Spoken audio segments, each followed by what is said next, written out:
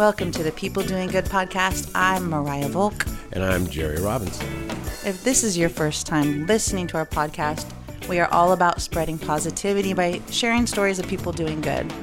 Jerry and I found there was a lot of negative news rolling around out there, and we wanted to create a place where people could come to listen to something good, simply about people doing good. So we're excited today. It's the launch of season 3. Yeah, that's right. The season 3 Big Bang Kickoff, as I call it. Kickoff. Big That's Bang. Kick it off with some flavor. Well, flavor, because our guest today is none other than Mr. Guy Fieri of Flavortown. Yes, the mayor of Flavortown. And he is definitely the real deal, people. Oh, boy. I can't wait to share this interview with you. We were invited to Guy's house. We got to chill in his kitchen and just chat. And so, we're really focused on what Guy does in the community that's good. So we hope you enjoy the interview. But we have a couple things to get to first. Number one, you just heard our new jingle. And I thought it was really cool. What about you, Jerry? I love it. It's kind of like, this is who we are and this is how we're going to be. And people will have an opportunity to recognize the jingle and realize it's coming from the People Doing Good podcast. That's right. And thank you to my dad, Barry Volk, who wrote that jingle with his band, the Dirt Roosters. Cock-a-doodle-doo. These guys are straight out of Mendocino, and the Dirt Roosters are a really cool band of nice people. And Barry, my father's been doing jingles for like 25 years with Sound Advantage, his company. So thanks, Dad. It's a family affair now, Jerry. Oh, like Sly and the Family Stones. It's a family affair from the Volk family, Mendocino County. That's right. We're representing. So anyway, this is the portion of our podcast where we catch up with each other, Jerry, and find out what's been going on. Like, what's been going on with you? Tell me what you've been up to. We were off for 2 weeks. So. Yeah, well, the last 2 weeks I got together and had a chance to go up to a cabin in Carnelian Bay in Tahoe and spend some time surrounded by there were palm trees too, but it was more pine trees. And you could just, in the smell, and then you could see Lake Tahoe. And anyway, one day the kids came up with an idea, let's go for a walk around the neighborhood. I'm like, speaking of neighborhoods, okay, I'm from a neighborhood too, but this neighborhood's quite different than mine, so growing up. So I thought we were just going for a little walk, and all of a sudden someone came up with this idea, let's just follow this trail, let's kind of hike. So we started up the hike a little bit, and the kids got tired, and I got tired too. I was ready to go back home, but the kids went home with Jason, back to the house with Jason, and Stephanie and Julie McMurtry, God bless those beautiful women, we decided to continue to reach the top of Brookway Summit. How high is that? 7,100 feet. That may not be big for climbers and stuff like that, but for a brother that's never done it before, and actually, my people, we just don't hike anyway. We just really don't. We're not into. You've never been hiking before in your life? Never. No. Wow. Well, well, it was interesting because when you think about it, you've never heard on TV the local news come on and say, you know what, we just found an African-American family stranded for 9 days up in the mountains in the snow or wherever it is. No, we just I've don't never do seen that. that. Anyway, no, we don't. And I'm glad it wasn't on the news about you in Tahoe. And me too, because that meant that we made it, So we made it up there, and it was one of those things when we got to the top of Brockway Summit. Right. We turned around and you could see the beautiful Lake Tahoe, just such beautiful color. And then there was snow-capped mountains. And it made me feel really good because I've accomplished something that I didn't think I could. It's not something I never really thought I would do. But once I started it, the most important thing was to finish it. That's right. Because, we keep telling kids, finish what you start. And I never get up on your dreams and that kind of stuff. So anyway, that's what I was doing for the last couple of weeks. I had an opportunity to do something that most of my people don't even think about doing. Well, good for you. Congratulations on your hike. What'd you do? Well, my children were in the Philippines for 3 weeks. So it was the longest I've gone without my boys. For listeners who don't know, I've got 2 boys. They're 13 and 12. And beautiful kids. They're good kids. They're cute. And they went with their father to the Philippines for 3 weeks. And they came back with a lot of really neat stories. And what an experience. And they're currently on this weird sleep schedule, the jet lag. They're up at 3 a.m. ready to hang out. And then right now they're both asleep and it's, 3 p.m. So, while they were gone, I took the opportunity I worked quite a bit, and I did a lot of outdoor stuff. I went fishing. Uh-oh. You see my leg? Yeah. I was fishing off the jetty in Doran, and I kind of took a like you wrong got step. We caught a few cod, and they were too small, so we had to throw them back. But I did a lot of paddle boarding. Did I tell you about the paddle boarding where I was in Bodega Bay? It was kind of a lower tide, and we're paddle boarding, and I see this like figure swim in front of me. I'm like, what is that black thing? And You I got thought it was closer. me? No, whatever. It was a leopard shark, Okay. not a Jerry shark. No, but I was with my boyfriend out there on our paddle boards, and suddenly we looked around, and we were just paddling above a school of leopard shark. And you think, shark, these are smaller, about 3 feet long and smaller, but it was such a trip. They're beautiful creatures. Are they really? Yeah. But I didn't want to get in at that moment, Would you? Well, here's another thing you don't see on TV. Not that, my kids are great swimmers. I mean, it's not that we do not swim. I mean, I'm not a real good swimmer. People say, wow, I mean, black people really don't like water. They love water. They just don't want to get into oceans. They don't want to deal with sharks. And once again, give us a swimming pool and some music and a party. That's real cool. You're not going to find us out somewhere. Swimming with leopard sharks? No, but you know what? I take my hat off to you for doing that. Well, I didn't swim with them, but they were there. You were close enough, yeah. A couple stingrays under there, too. It was beautiful. The weather's been great. So it's been a nice break. We took our 2 weeks to prepare for season 3, and this podcast has become something more than we even imagined when we started. We now have listeners in 37 states. We're at 11 or 12 different countries have tuned in. And I keep looking at that map, just imagining it filled in. We need that Midwest. Yeah. What's going on in the Midwest? They're We'll not find listening. out. We'll find you. But we need to move on because I want to get to this guy interview. But first, we have a couple sponsors. We got a new sponsor, Terra Firma Global Partners in Santa Rosa, a wonderful organization run by great people that do a lot for the community. So thank you so much, Terra Firma Global Partners. Thank you. Yeah, and Community First Credit Union, Yeah. they were the first to sign on and help us. They're taking a chance on a little podcast with a big heart. So thank you, Community First. And that being said, let's get to our interview with Guy. So just so you know, we sat down in Guy's kitchen, and Jerry and Guy just started chatting, and I thought, oh, this stuff is good. So I just pressed play on the recorder. I didn't tell him, but we're going to start the podcast interview mid-conversation. Jerry and Guy Fieri talking about Rolexes, and we'll take it from there. Enjoy the interview. Is it rolling? What is it? It's an Invicta. It looks like one. It looks like Not because I have rolls. I have Rolexes. I never seen one that big. I'm like, did I miss something? No, you didn't. I just can't see, man. I had to find something to go. No kidding. I don't even set mine anymore. I look at my phone. Well, you're in different time zones all the time, man. That's This true. is a very special watch. This is it's called the Emergency 2. Oh, You undo it, pull the wires out, yeah. and they'll send a helicopter. What? Yep. And if you do, I had to register with the FAA. I mean, the whole thing. You have to go through all this legal form, the whole deal. So it's not get at the bar and get drunk with your buddies and do it and see if they'll show up. Right, because they're coming. Probably But I tempting do a them. lot of outdoor stuff, so that's why I have this pretty. That's amazing. Well, So, Guy, just so you know a little bit about what we're doing with our podcast, we talked to Sam a bit in the office. We are trying to spread positive news and feature people's Amen. good work. We think there's so Amen. much terrible news out there, and so the whole theory behind the podcast concept is to tell good stories, give people a place to go to listen to something good because they're not getting it from the news. And I'll tell you this, I mean, it gives me goosebumps to hear you say that.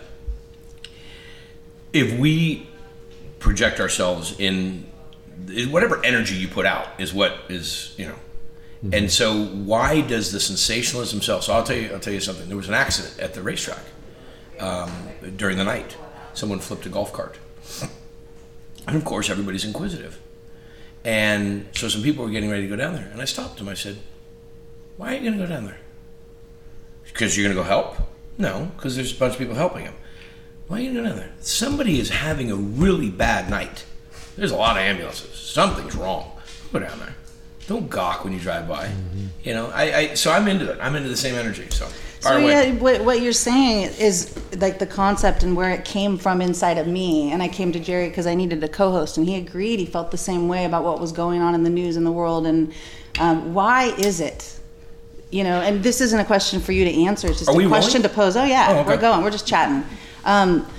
That our culture is so obsessed with the negative and the fatalistic things when there's so much good going on. There is so much good and so many people doing good. And news has become, is it about the money? It's about whoever can find the most horrible story, put it out there and repeat it. Talk about people's failures. Yeah. And talk about people's wrongdoings. And I believe there is a degree of public shaming that when somebody does something really bad. But digging into people's lives and sensationalizing their inadequacies or their failures, I don't even get down. I mean, it's, to me, the whole energy. I was out there at the racetrack this weekend, and we were feeding all the first responders. So we're feeding all these first responders, and someone asked me, why are you doing it? I said, well, because I honor them, that I know what they've done. I was with them during the fires and saw all these, these terrible things that were going on and all these great people that were stepping up. I said, you know what I'm really doing? As I said, I'm hoping setting an example that as a community, we need to appreciate and support our first responders, because they're the ones, when the shit goes down, we go that way and they go into it. You can watch these videos of the fires up in Lake County, and I was there at the banquet and they were showing the videos of the police cars driving through roads that were on fire, going to get people. I mean, it's giving me goosebumps even talking about it. Why don't we celebrate that? Why isn't that the front page of the paper? Instead, we'll talk about all the bad things that people have done. Yeah, we talked about that too with Sam, your assistant, at the news. You get a 30-minute news segment, 29 minutes are all negative, and then they just tag on a positive story at the end. And the newspapers are doing the same thing with their little section of positivity. You guys are you're doing the right thing. And I think what it is we need to put ourselves we need to set examples of what we should be talking about and what we should be highlighting and what we should be referencing. And I think social media does a lot of great stuff. Mostly when people are posting stuff on social media, they're talking about funny stuff and fun stuff and good stuff and recognizing people.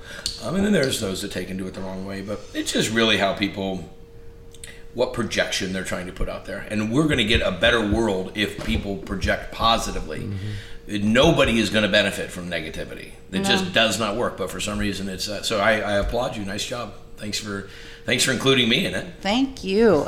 So you and Jerry have met before. You happen to have a similar football taste. Well, you know what? It was a few years ago. We played together. Yeah, that's right. That's right. Teammates. That's right. Locker side by side. Yeah. That's right. You didn't see me on the field much. Yeah. The water boy. It was at a Raider game a couple years ago on the sideline, and I was there before the game started. And you know how they run everybody out of that tunnel and the fireworks go off, and I looked over and I'm like, oh man, that's Guy right there. You're with your sons. With your sons. And I introduced myself to you and told you lived in Santa Rosa, and we were talking about this and that. And you said, hey, man, I'm in Santa Rosa too. You said, stop by. That was a while ago. Well, because it was a good thing for me, because I'm like, wait a minute. I seen this dude on TV. I know who he is, this and that. And you lived in Santa Rosa. That's what blew me away, because I live in Santa Rosa too. And you invited me to the house. I remember telling my kids, I said, you're not going to believe it. Guy invited me to his crib, and my kids were like, Dad, are you going to go? Why aren't you going? And I never had, but we met there at the Raider, right there at the Raider game. And here's the other interesting thing. When Chucky, Coach Gruden came back, he threw a party at Ricky's for a lot of Raider Booster people and a lot of Raider fans.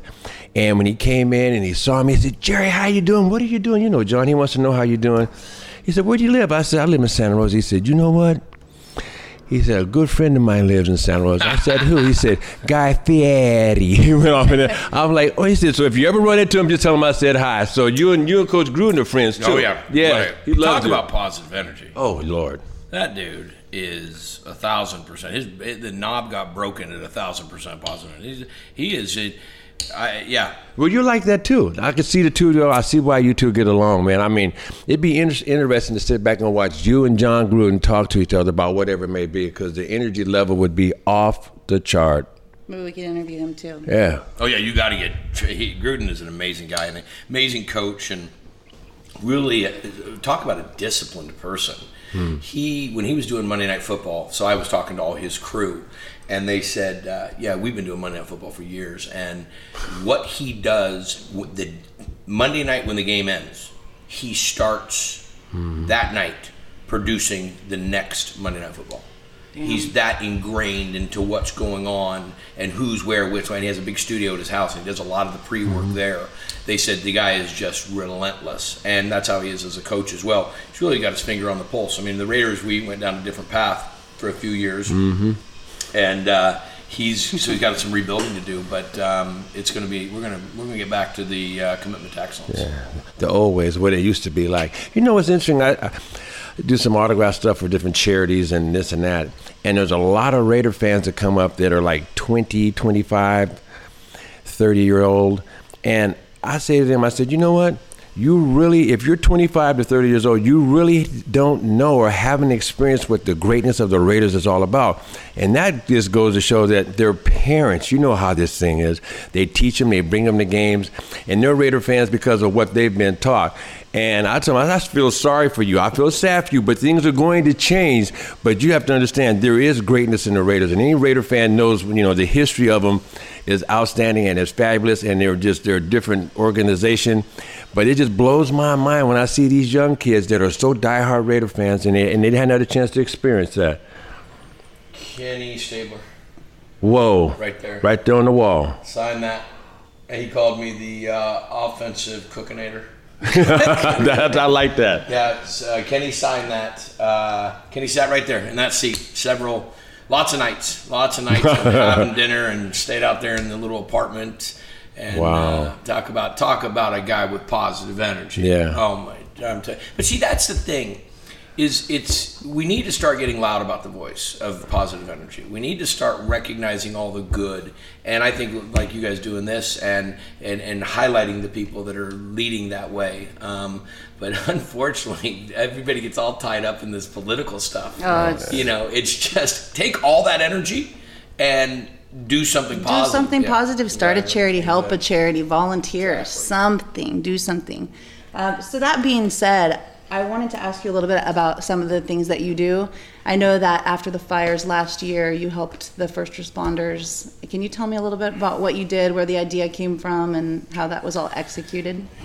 Well, I was one part of that, and there was a tremendous group of people, my friends, my family, my kid. There was just, so I'm just a piece of I'm a cog in the wheel. When we had our fires here in Santa Rosa, I was here for the fire, evacuated, got back to our home.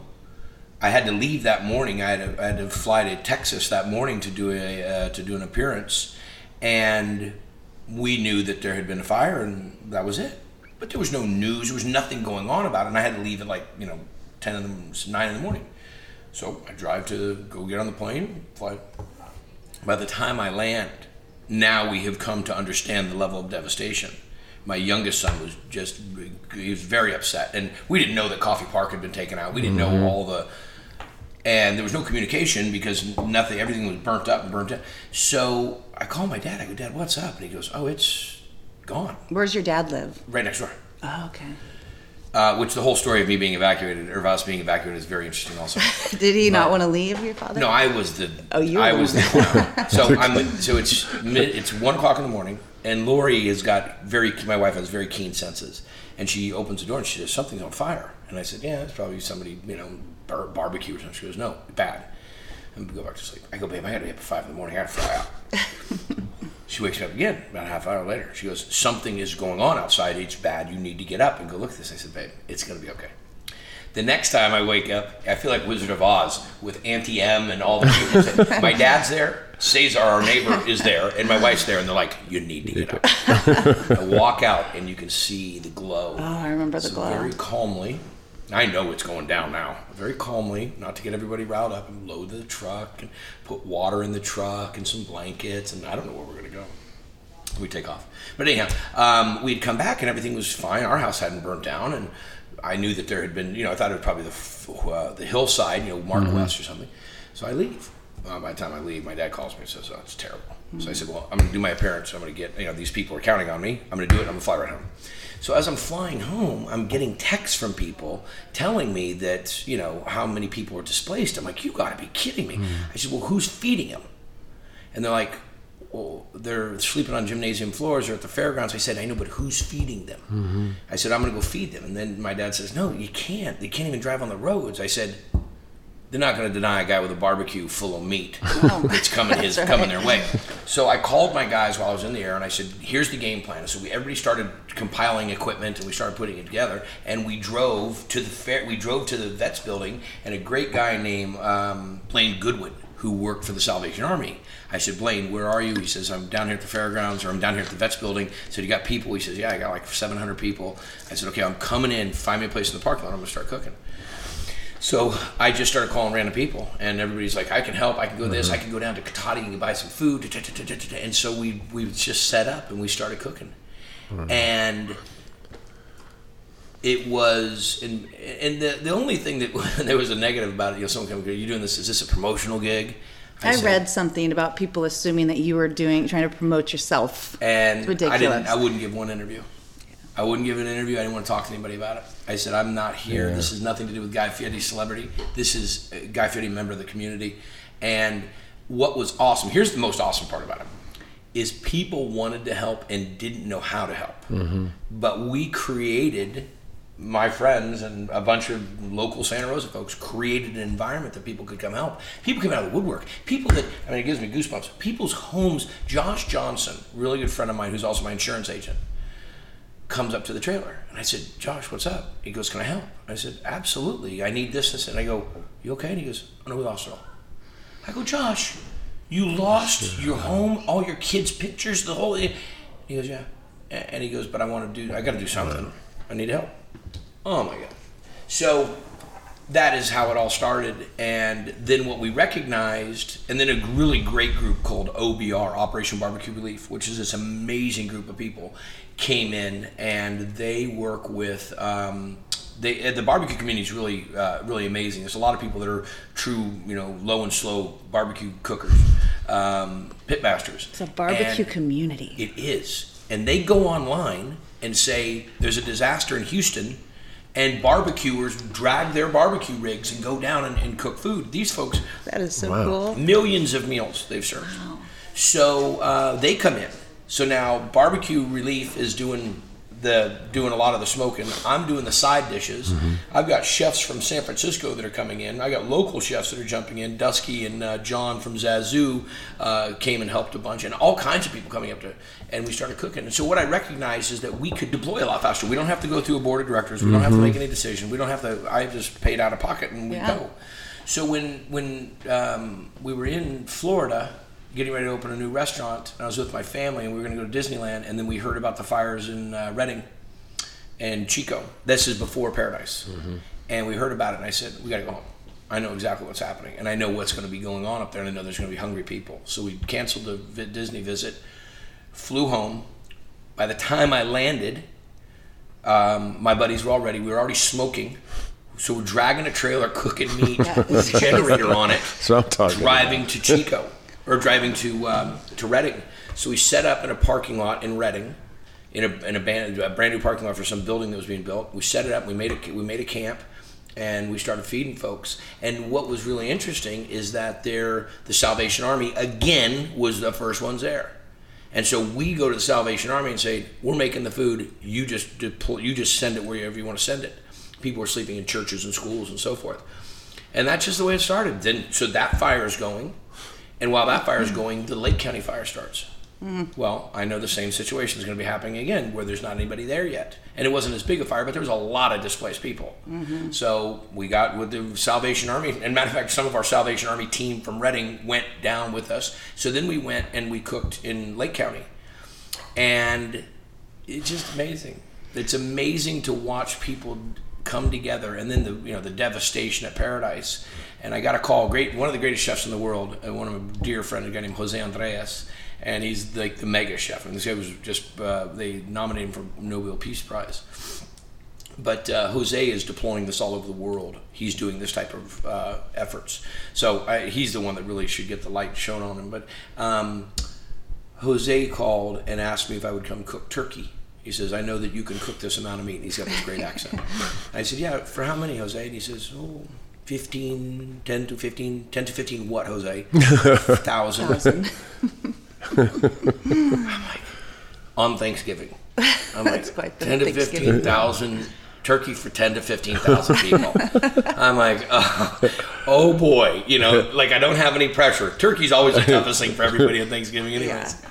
So the whole end result is we built a 48-foot long, full commercial kitchen in a trailer. We had it built in Georgia. Took us a year and a half to get it built. Got every piece of equipment on it you can imagine. We can feed 5,000 to 10,000 a day out of it. And the trailer is now ready. Freightliner gave us a truck, so we haul it with a Freightliner semi, and we'll be able to go anywhere in the country now to do this. Now, when there's not disasters, my thing was, well, what are we going to do when it's not a disaster? Let's do something. So we took it to the racetrack this weekend. We know all those first responders are there, tons of fire, tons of medical, tons of police, with nothing to eat, super hot. So we built a compound with tents and tables and the trailer, and we served every day. They knew to come at 12:30, and they got a chance to sit down, got a chance to have something to drink, got a really good meal, got it for free, and That is so cool. So you can take that anywhere now. you take the negative and you make it the positive. You do, and you did. That's awesome. That is awesome. I love that. So those fires, what I found to be interesting and what you did, your piece, you're the food guy. You were able to help in that aspect. We have a charity called Shoes for Kids, and we were helping get shoes to kids who lost everything in the fires. And everyone, the truck people who donated the truck, everyone did their piece. And if we're operating as a community and a society in the right way, then I think that's how it should be. Everyone does their piece to help. The beauty, the sad side of it, but the beauty of it is, we are an amazing country, and we rally. Yeah. We rally. I just wish we didn't have to wait for the bad situation to happen. For a disaster. Let's love each other and support each other and come together and recognize it when it's not a disaster. That's why I did it at the racetrack. It wasn't a disaster. Nobody was in harm's way. But you could, and so you did. And that's the famous Mr. Rogers quote where he says, when in a disaster, always look for the helpers. That's what his mother told him. And I thought, that's beautiful, but why not every day? There's helpers every day. Teachers, those are the ones that it drives me crazy how much money we put towards prisons and how much we don't put towards education. True. And we need to support our teachers. Teachers are the unsung heroes of all unsung heroes, and you got to love to teach and you got to love people because you're not making any money doing it. And when they're going to buy their own supplies, I tell every teacher when I meet my kids' teachers, I said, listen, if there's ever something you need in this classroom that you're not able to get and we can't help you do, you let me know. And so one of the teachers took me up on it at Windsor Middle School where Ryder goes. And they said, well, we need some money to write a grant to get some money to open a culinary program at a middle school. I said, a culinary program at a middle school? You serious? I said, yeah. So I gave them $25,000. They wrote the grant. They got the $400,000. And so whatever number it was. Yeah. And now Windsor is going to be, again, goosebumps. Windsor is going to be the first school in the state of California to have a middle school, high school culinary program that collaborate. So these kids are going to get a chance to start cooking in middle school. And I'm just saying for a life skill. I'm not saying that people need to become chefs. That's not what I'm putting. I'm just saying when kids, here you go, you get me on the soapbox now. Go for it. Kids can make a decision about what they eat, and they can see the direct result of what they eat and how it makes them feel. Okay, It's about making good decisions as kids. Now, if they can take that and make good decisions about their food and they feel empowered to do that, now we can hopefully start to encourage them to make those other really good decisions. Because when people get in touch with their body and they get in touch with what they're eating and the energy and the fuel and all these factors, and we can also get them to think about other cultures. You show me a kid with a big palate, I'll show you a kid with a real big open mind. When they start eating curry and they start experiencing vegetables, they're cooked the right way. You start putting this in front of these kids, and it's amazing how how much it opens their mind. I agree. I have 2 boys, they're 13 and 12, and they've been in the Philippines for almost 3 weeks now with their dad. And so they are experiencing, their opportunity they have right now is amazing. And they're going to try that guy, what's it called? The egg thing that's half chicken I want to see a fetus. picture of that. Okay, so one of them ate it and did, and there's video and picture. I haven't seen it yet when they come back. My 12-year-old didn't do it, but the 13-year-old did. Have you tried it? Oh, no. That makes me feel nauseous. Oh, no. You don't do it. The balut is... Tell Jerry what it is. What is It is a duck egg Okay. where the duck is partially developed in the egg. And they eat it. And they eat it. They do. They do. Okay. Lucas ate it. He did. Yeah, apparently. I haven't No, seen I'm not- proof yet. Okay. Well, I want to see this too, because I'm not. No. Scares me. Me Okay. too. Anyway, yeah, the point, the way I went that direction because we're talking about how understanding is. food and where it comes from and the cultural differences in food and why different communities eat different foods. You know, I get it. I get It, what you're to going. me, when I first got on the Food Network, I was meeting with one of my producers, one of my mentors, an amazing guy named Mark Disson. And I said to Mark, it was about my 2nd or 3rd season of Guy's Big Bite, my cooking show. I said, Mark, I'm hitting a wall. I said, I've cooked it all. I've cooked everything that, all my favorites. And he said, okay. I said, but I need inspiration. He goes, when you go to a restaurant, a Chinese restaurant, what do you order? I said, well, I order. He goes, great. Don't do that again. Order something different every time. I said, but I love Mushu pork. And he says, no, you have to order something different. Until you ordered the entire menu, don't order the same thing again. I love that advice. And what it did is it pushed me into trying other Asian dishes that I wasn't trying, and really starting to like congee, the hot pots, and it pushed me into it. And I realized that if you really want to broaden your profile about food or music or art or life, you have to be willing to go outside your comfort zone. Yeah. And so I'm really a big fan. So Ryder, and the one thing I always tell parents, don't start it off with, okay, you're going to try something new now. And if you don't like it, we can make you something. Yeah. That is the absolute wrong. Put it in front of them. This is my dinner. parents had me eating sushi when I was 8 years old. Nice. And the way my dad did it, or the way my parents did it, is we didn't have a lot of snacks in our house. We weren't a snack family. And it's really hard. You put somebody at the table that's hungry, they'll try things. You put somebody at the table that's got a medium appetite, So like that. true. It's true. Yeah, I think I give too many snacks. We hope you are enjoying our interview. We have a quick thank you break. And we want to give out a shout out to Terra Firma Global Partners and a gentleman who runs the organization named Bill Fassandini. When I needed to have sponsors for this podcast, I thought, who would I go to in the community? And Terra Firma Global Partners and Bill Fassandini have been huge supporters of Shoes for Kids, my nonprofit, from the beginning. And I asked Bill if he wanted to be involved with Terra Firma in this podcast, and he, without a doubt, said yes. And so thank you so much, Bill. And Jerry knows Yeah, Bill. you know what? When Mariah told me about Bill Fassandini involved, Bill and I were teammates together at Carl Levin High School. We played on it. We were. I didn't even know that. Yeah, he's a hell of a football player too. A hell of a teammate. You know what? He's just a hell of a person. He's a heck of a guy. I love Bill. I get a chance to run into him every now and then. Our coach, the legendary Ed Lloyd, comes into town, and some of his players, we get together and we have dinner with him. I love being around Bill Fassandini, So good people run good organizations. And so if you're looking to buy a property, Terra Firma Global Partners, they're the people to go to. You can trust them. And they trusted us. Thank you so much, Terra Firma, and enjoy the rest of your interview.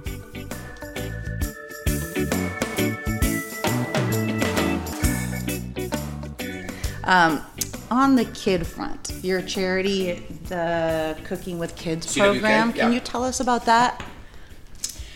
Well, it's morphed into quite a bit now, not just with kids and food. It's morphed into the education program for the school.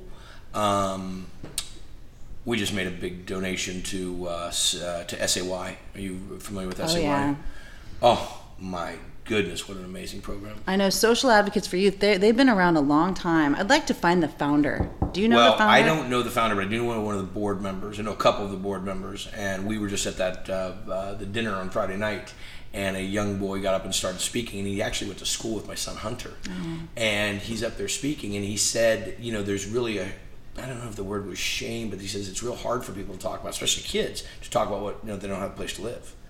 And he was expressing that, and so this program and what they do and what they offer kids is just amazing. And so they got done, and one of the race car founders, or the people that own the track, the Smiths, said we're going to donate. We'll match up to $50,000 if people want to make a donation tonight. And so I gave $10,000, nice. And the crowd went nuts. And the dude right next to me, Alan Henderson, who's a paving company, right next to me goes, "I'm in for $10,000." Nice. And I mean, it That's just the ripple effect. off, man. Yeah. It was so great. And I think we blew it out of the water past the $50,000. And Marcus Smith, who's the guy that his family owns the track, he said, "Whatever the number is, I'm matching it." So That's we awesome. raised That's a the bunch, ripple raised effect. a bunch Yes. of money. We talk about the ripple effect, and you started that. You throw that pebble, and you never know what's going to happen. So what the program is about is I really want to educate families, kids. Just taking we went to the Sacramento, and they made a Cooking with Kids Day. We have the resolution there on the wall, and what it really is about is just educating kids about food, educating kids about how to make food, educating kids the techniques. A lot of people don't do things because they don't know how to do it. Like go snowboarding. Once you do it, you kind of. So what we try to do is just make sure that we have the resources and the people and the funds and so forth to make food available to kids. And it's the common denominator of all people, food is. We don't all like the same music, same politics, same sports, same this, same that, but we all love food. It's a great way to connect with people is through food. And I think that, I've always made the joke, when we have cultural issues, we can bridge that with food. Okay? Because everybody mellows out when the food comes. Food makes people feel good. It does. So Cooking with Kids, and there's another organization. Can you tell me about Best Buddies? You want to get tearjerker. Okay. So I have a cousin with intellectual disabilities. Didn't know that everybody didn't have a cousin with intellectual. That's how we were raised. Doug, my cousin Doug. Doug is one of the most genuine, straightforward, best people in the whole world. I mean, just calls it the way it is. And that just was the way we were raised. So I didn't really ever see it differently, and I don't know, it's just the way I was. So when I was having dinner one time with Schwarzenegger, Maria Shriver, Anthony Shriver, a whole group of us were down in Los Angeles, and we were having dinner, and we were sitting there talking about charity and so forth, and I love charity. I mean, that's what hopefully when I retire, I just get to do is charity all the time. It makes me feel great helping people. And I was raised by hippie parents, and that's what we did in our community. So anyhow, we're sitting there, and he says, I said, "What do you do, Anthony?" He says, "I run an organization called Best Buddies." Now the Shriver, mind you, their family, Eunice Shriver, started Special Olympics. Oh, that's right. In the front yard of their house in Cape Cod. And ironically enough, that's where we go back to do one of our biggest fundraisers of the year, is back at that house. So he's telling me about it, and he says, "Yeah, we do this event and called for Best Buddies, and Tom Brady does a celebrity football game. Do you want to come out to it?" And I said, "I'd love to come out to it." So I go out, and I said, "I got to do something. I can't just come out and just walk around, And I said, "How about this? I'll make some appetizers. I'll make some appetizers. I'll see it before people come to the big dinner." Yeah. Great. And I said, "Have a couple buddies help me." So we go, and I set up a barbecue and a table, and I bring some food, and we start cooking, and the buddies get involved. Well, then all the buddies want to be involved. And what buddies love to do is they love to know what the task is. They like to have it defined clearly, and they like to go to work. And they get more energy and more charge out of going to work and participating in it, doing something, being an active, participating member of the community. It is mind-blowing. Okay, so that's year one.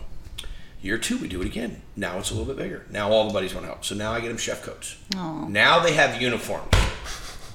Okay? This thing has blown up to the point now where the restaurants in the greater Boston area, 50 chefs, we partner a buddy with a restaurant. The buddy goes to the restaurant, gets the training, works with them, develops the food, and then comes to this food and wine event that we do right after Tom Brady's football game. And we have turned it into one of the biggest food and wine events in Boston. Wow. And some chefs and some restaurants, a guy named Steve DiFilippo, owns a restaurant called Davio's. He's hired 10 buddies that work in his different restaurants in Boston. So that's what it was, and that's what it is. And we have and now it's even taking another turn where the buddies are really being recognized in this culinary world, and the my position inside of the organization has even taken a bigger role to where we're having the buddies now participate in cooking the big dinners, and so it's amazing. Cool. And Sweet. it's job placements, family support, education, and the biggest thing about it is, and I think you both have hit on this multiple times, it's about attention, and it's about awareness, and it's about example.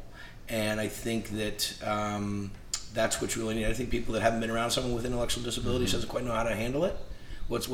Yeah. And we break that barrier down on a regular basis, and I will tell you what, I get more out of Best Buddies than I'm ever able to give. I mean, just more. I know all of them. There's a whole team, about 20 of these young adults, and I see them every time I see them at a function or at an event or whatever. They just make you. That's what that hug and that how are you and that interaction is about the truest form of love and communication that you can find. You know what? I feel that way too. It's about it's the reaction that we get from people, from helping people, and they don't realize that we're the ones that are benefiting more. They don't understand it, and we get the opportunity to say that, share that with them. And the whole thing of making a difference in people's lives. And that's what I love about it. I mean, a couple of weeks ago, the Raiders had a Special Olympics torch run, where the Special Olympians ran into the almost finished Al Davis Stadium there in Las Vegas. And to see the excitement on these kids' face, and I was telling them, man, you guys are all winners. You're all winners. And it's just, to know that you're making a difference in somebody's life, it gives you goosebumps. It even goes much deeper than goosebumps. It gets in your heart. And that's where, in this region right here, and that's where it stays. And that's what makes me feel like I'm doing something right. Yeah. No, it's and I think that when people get it, when they get it and they get locked in on it, I told all my friends today, we were wrapping up at that camp, I said, I really have to thank you guys. You all came out to see the race, but I really put you to work. Mm-hmm. We've had a lot of people. I said, and they said, thank us. When do you get a chance to do that for people? When do you get a chance to participate? So I think it is that feeling. To me, it's almost, it's like a cup of coffee, how it gives you that buzz, we know, you can't do anything but smile. So when we were leaving last night, the CHP was there, and a guy comes up to me and he says, hey, I got an idea about the rescue trailer. I said, what? And he said, you're a big fan of the military and the vets. And I said, oh, without question. I mean, again, talk about something we're missing. People that have sacrificed, or families that sacrifice not just their lives, but their lifestyle by living in foreign countries and all the things they've had to do. And then on top of it, people that have lost their lives doing it. But vets, every single day it should be Vets Day. Yeah. We're not in this country. We're not the greatest country in the world because it just came for We're here freedom because of them. Right. Yeah. So there's a big vet community up in right outside of Napa in Yountville. Yeah. And so we came up with this idea. We're going to go take the rescue trailer when it's not in a disaster, and we're going to go and we're going to put on a party for the vets and go cook for the vets. Sweet. There's like 600 vets up there. And we're going to go and do that, and we're going to bring a bunch of old cars because they'll want to see the cars. And we're just going to make it, and not on Veterans Day. We're going to make some other day Veterans Day. So that's... that veterans group up there in Yountville, once again, Raiders training camp, and what they do is, some Raider alumni, we go visit the veterans at Yountville. And a couple of years ago, they had that shooting that had taken place. And I went there, and I saw this beautiful facility and these beautiful veterans, men and women, and we're serving them lunch, and we're signing autographs, and we're doing pictures of that. And it was just so exciting. I mean, well, I'll let you know when we get ready to do it. Okay, Come up and I'm down. I'm all ready. The CHP officers said, yeah, I said, in uniform, not in uniform, whatever you want. We're going to go up there. We're going to make a big. I'm in. We're going to feed them, so we'll make it happen. Okay, let me know. That's awesome. So, Guy, also, we just want to congratulate you on your star on the Walk of Fame. I mean, come on. I know you've been making the rounds talking about this a lot, but how crazy and amazing, like... I don't know where there's a tattoo. All my buddies, we all went and got the tattoo that day. That is incredible. I still haven't got my head around it. I mean, I really don't get it. Yeah. I get it, I don't get it. And it was very interesting because it was explained to me, a great actor and good friend of mine, who's become a friend of mine, Joe Montana. And Joe said to me, I met Joe years ago. I was doing a speak. I was at about the Emmys. And he came to hear me speak. And he came up to me at the end and he says, I really enjoyed listening to you talk, and I didn't know what a philanthropist you are and what your energy is. He says, but you're just you're a really neat guy. We had this great talk. And so then when the nomination came to go, Food Network did it. And it's expensive. It's like $60,000, and they write a whole thing about you and so on and so on. So when Joe went to when the committee discusses it, because everybody you get nominated, but then it goes to a committee of past star recipients that discuss what's going on, and it was just really interesting to think. There's a lot that goes into it, and now knowing the whole process, I'm even more blown away that it actually happened, and it was probably, besides my sons being born and marrying my wife, it's the greatest day. I don't even. How could it not be? To be there with my friends and my family. Yeah. My dad just beat pancreatic cancer, so we knew the star was coming, and we knew he was going to have to face this cancer or battle this cancer. And the only thing I was praying for was that he was gonna be there. Now he's recovered. He's cancer free. Everything was awesome. But I got to have my sons there, my wife there. I flew all my aunts in. I don't have any uncles. My uncles have passed away. Flew all the aunts in. Friends from around the country, around the world. One of my friends from England came. And it just, and Matthew McConaughey spoke, Hunter spoke. We had the best party. So when Food Network said, Erica Slavin, who's a superstar over at the Food Network, she says, so where would you like your luncheon to be after the star? And I said, my whatin'? She goes, your luncheon. And I said, Guy Fieri doesn't have any luncheons. I said, I don't even say luncheon. I said, I want a Rager. She goes, there you go. A what?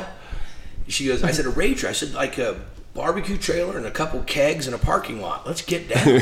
She goes, I want a band to come play. I want like Motley Crue or Foreigner or, Poison. She goes, are you crazy? We have a luncheon. I said, I don't want a luncheon. That's too funny. So it blew up to 600 people. Who'd you get band-wise? Foreigner. Okay. Foreigner came and played. It was unbelievable. I love it. And we had a rage, and they put on a full theme. The movie Greatest Show on Earth. Yeah.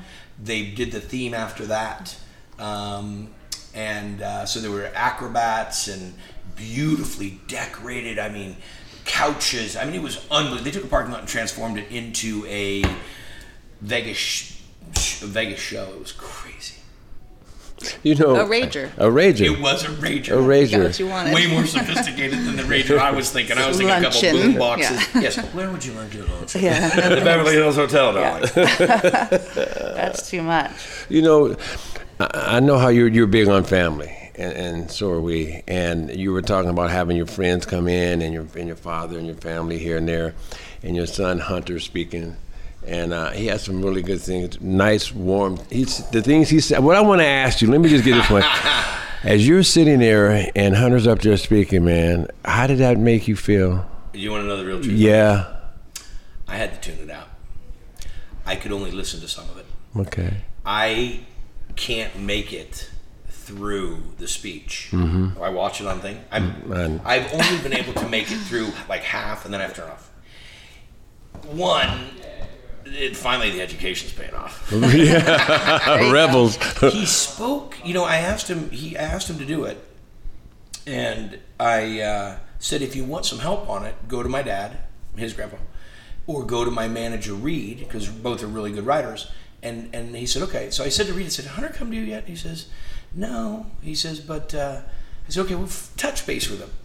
So Reed calls me and says, I helped him a little bit. He said, but what he has written, he said, who wrote it? I said, I didn't do anything. And Hunter wrote it. And it was the greatest, not just because of what he was saying about me, and so, but he was the most articulate, advanced. I mean, it was just amazing. That's So the yeah, coolest. but I had to. So my youngest son, Ryder, was up there with us, and Ryder didn't want to speak, which I wasn't asking to. So I held on to Ryder, and I'm holding on to Ryder, and I am thinking about anything I can except for what that kid's saying, because I have tears. And I have sunglasses on. I have tears up to my eyeballs, and one tear made it out, and it came running down my face. Yeah. I figured that because when to hear the things he was saying about his dad, I said, you know what, that's what a father or a parent would want their kids to be able to say about them. You didn't write it; it came from him and from his heart. I wanted to ask you about that. That's cool. That's cool. Yeah, that is cool. No, would you say? So we're in Guy's kitchen, by the way. His wife just came in to talk to him. Sorry, No, we're almost I'm going done. to get a poke bowl. I need something raw. We've just Some been out at the poke? track and we've been eating tacos and barbecue and on and on and on. I want something raw. I'm a raw junkie, so I'm gonna go. Oliver's, you've been over there. Oh, yeah. Oh, those. Well, the one in Windsor has a poke bowl station. A station. So they make the poke right there with the seaweed and the fresh tuna and the whole thing. It's crazy. Oh, I got to tell you the best poke I had. My little brother has a boat that docks out of Sausalito called Big Siege Charters, the Chasing Crustacean. And I went out on his boat to get salmon last season, the last day of salmon season. And one of the old school fishermen that's on that boat every day, it's like 5 o'clock in the morning. He hands me a Budweiser and a little, like a Dixie cup of homemade poke from the fish he bought, that he caught the day before. Yeah. It was the best poke I've ever had. And I drank a beer at 5 o'clock in the morning as well. Well, I applaud you on that. what is it? Okay, so in Hawaii, they take, and you'll go to, there's restaurants that I go to in Hawaii that if you're ever going over, I'll send it to you. Take raw fish and cut it up, raw, fresh, super fresh fish, and add different vegetables and different sauces to it, and it's like eating a bowl of sashimi. Okay. So no rice. Okay. All right. He did cucumber with his, which was nice. Oh, my mouth is just. I'm about to try this. It was delicious. Oh, it's fun. Yeah, there's some really. If you go to Hawaii, there's a place called. There's a restaurant called Fresh Catch. We did it on Triple D. We did it on Diners, Drive-Ins, and Dives. And the guy has since become one of my really good friends, Reno Henriquez. And he makes poke that will blow your mind. He's come over and catered weddings here with fish that he loads up in coolers and brings. Comes every year and cooks for my birthday. Okay, now I'm hungry too. I know what it's like. I went to UCLA and you were running Rebel. And, anytime, Mariah, you too, you get a chance to go back to your high school or college and just be there. Maybe they're either you're the guest speaker or whatever it may be, okay? Whatever it is. We love our schools, okay? Tell me about that feeling that you had when you got that call. You're going from Guy Fieri to Dr. Guy. Jared, no, man. Jerry did some research. Man, I love you, man. I really do, man. I do. I told you, it's just something about you, man. It's funny. See, I used to live in Las Vegas back when they won this, national championship basketball. So that's when I was there. Yeah. So running Rebel. So when I saw Dr. Guy, I said I had to ask you about that, man. Not many people probably don't even know that. I believe. So I was given my honorary doctorate from UNLV, and I'm a huge fan of the school. Oh, yeah. I mean, I won't say that I coerced our son into going. We went and visited other schools, but UNLV was very interested in having them. And the dean there, the culinary, the hospitality program is outstanding. It's the best in the country. And so Hunter was getting ready to go there. And matter of fact, I was being interviewed by Extra TV at my restaurant in Las Vegas, and Hunter was vacillating between Arizona and UNLV. So I happened to have the dean there with me for some reason at the restaurant. We were FaceTiming Hunter. Extra TV's interviewing us, or has the camera there, and I said, and he goes, "All right, Dad, I've made a decision." And it's like draft day. Like what? What is the decision? And he says, "I'm going to go to UNLV." Oh my gosh, it blew up. So it was what an honor, and I was the first graduate of UNLV to be granted or given or bestowed an honorary doctorate. Dude. Yeah, that's it was cool. really, really cool. Dr. G. Doctor. Yeah, Doctor has to go to his the, luncheon. Yeah, the doctor's at his luncheon. He'll be at a luncheon eating. No, there's been some real awesome milestones. I really appreciate them. And again, that goes back to the whole genesis of this conversation of what we can do to how we can make people feel good, and how we can recognize people, and how we can celebrate people. And it's one of the things I try to do in my career with chefs. You know, I have these shows, Diners, Drive-Ins, and Dives, and Guys Grocery Games, and Guys Ranch Kitchen. And my whole interest is, I got enough. I've been fulfilled. I really want people to see these other amazing chefs. Mm-hmm. Chefs are they're artists. Yeah. And we so often don't get to see all that they are possible, all the possibilities that they have. So when we put them on these shows and give them a chance to win some money, or we put them on Triple D and we get a chance to introduce their restaurant to the world, or we go to the Ranch Kitchen and we cook together. And I mean, to me, that's all I've ever done is cooked. But I get so excited to watch one of my fellow chefs sit there like, what are you making?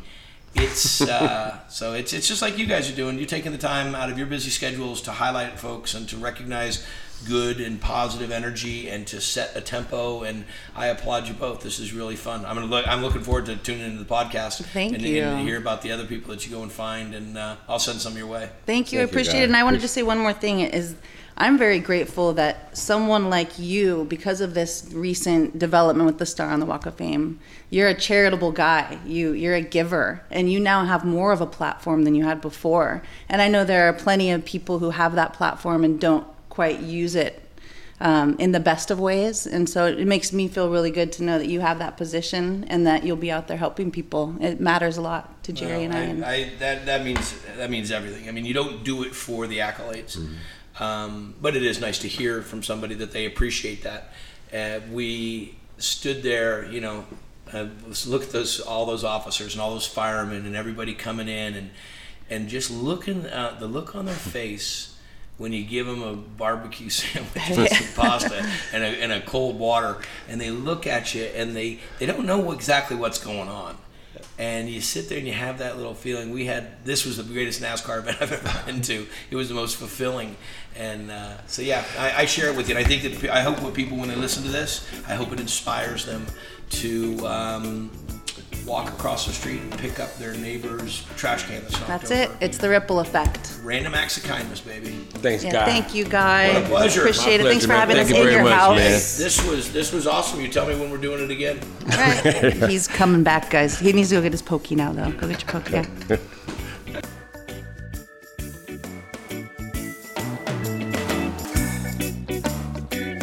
Well, there you have it. Our interview with the man, Guy Fieri. I hope you enjoyed it. I really enjoyed sitting down with him and getting to know him a bit. And, Jerry knew him a bit from the past. But what a great guy who does so much good work. So people who did not know how much charity work that Guy does, now you know. And that's what's important. I think there's a lot of people make assumptions about someone's character when they haven't met them. And they really don't know the truth about a person and all of the... And I think that Guy does way more than people even know for multiple charities. So I'm grateful for him, and I think it's fantastic that he took the time to sit with us. Yeah, I think it's really awesome because it was like, okay, hey, let's get this done. Let's do this. I want to do this. We were like, okay, well, we can come to your production center or wherever else. He said, no, just come to the crib. So what I'm tripping about. We show up and hang out with Guy. The dogs come walking out to greet us. The kids sleeping on the couch. Yeah. His wife is chilling in the kitchen. Exactly. They were so welcoming, I know all of it. them. It just sit down at the table and just move some stuff out of the way and just start talking. And it's Guy's got that. He's got that good heart, and the business and the profession that he's in. I mean, he's passionate about what he does, and he realizes that like he said. He also said that.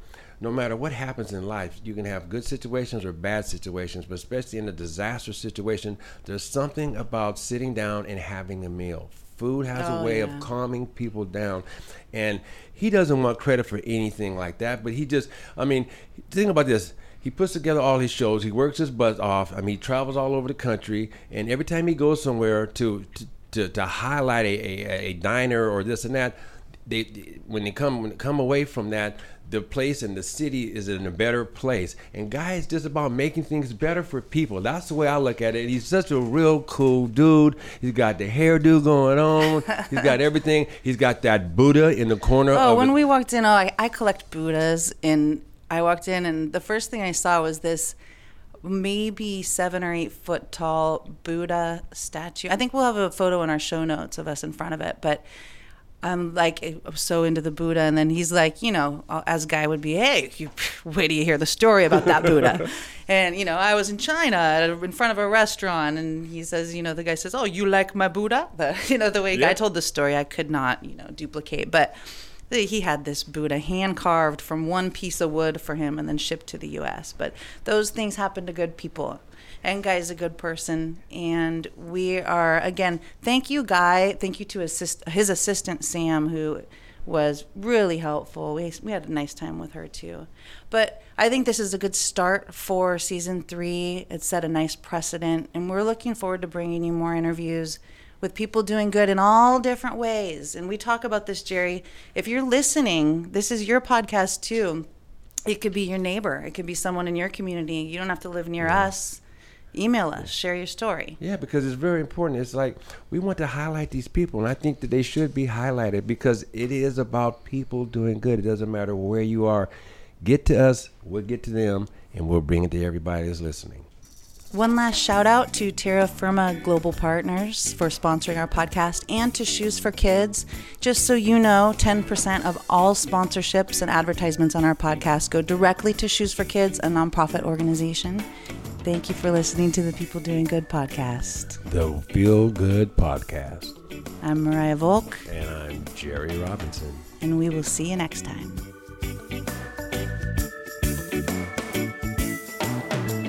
The People Doing Good podcast is brought to you by Shoes for Kids. For more info, visit shoesforkids.com. It is created and hosted by Mariah Volk and Jerry Robinson. Produced and edited by Charlene Goto of GoTo Productions. If you like what you hear, be sure to subscribe, rate, and comment wherever you get your podcast media. Follow on social media at One Good Podcast on Facebook, Instagram, and Twitter. Email us at peopledoinggoodpodcast@gmail.com.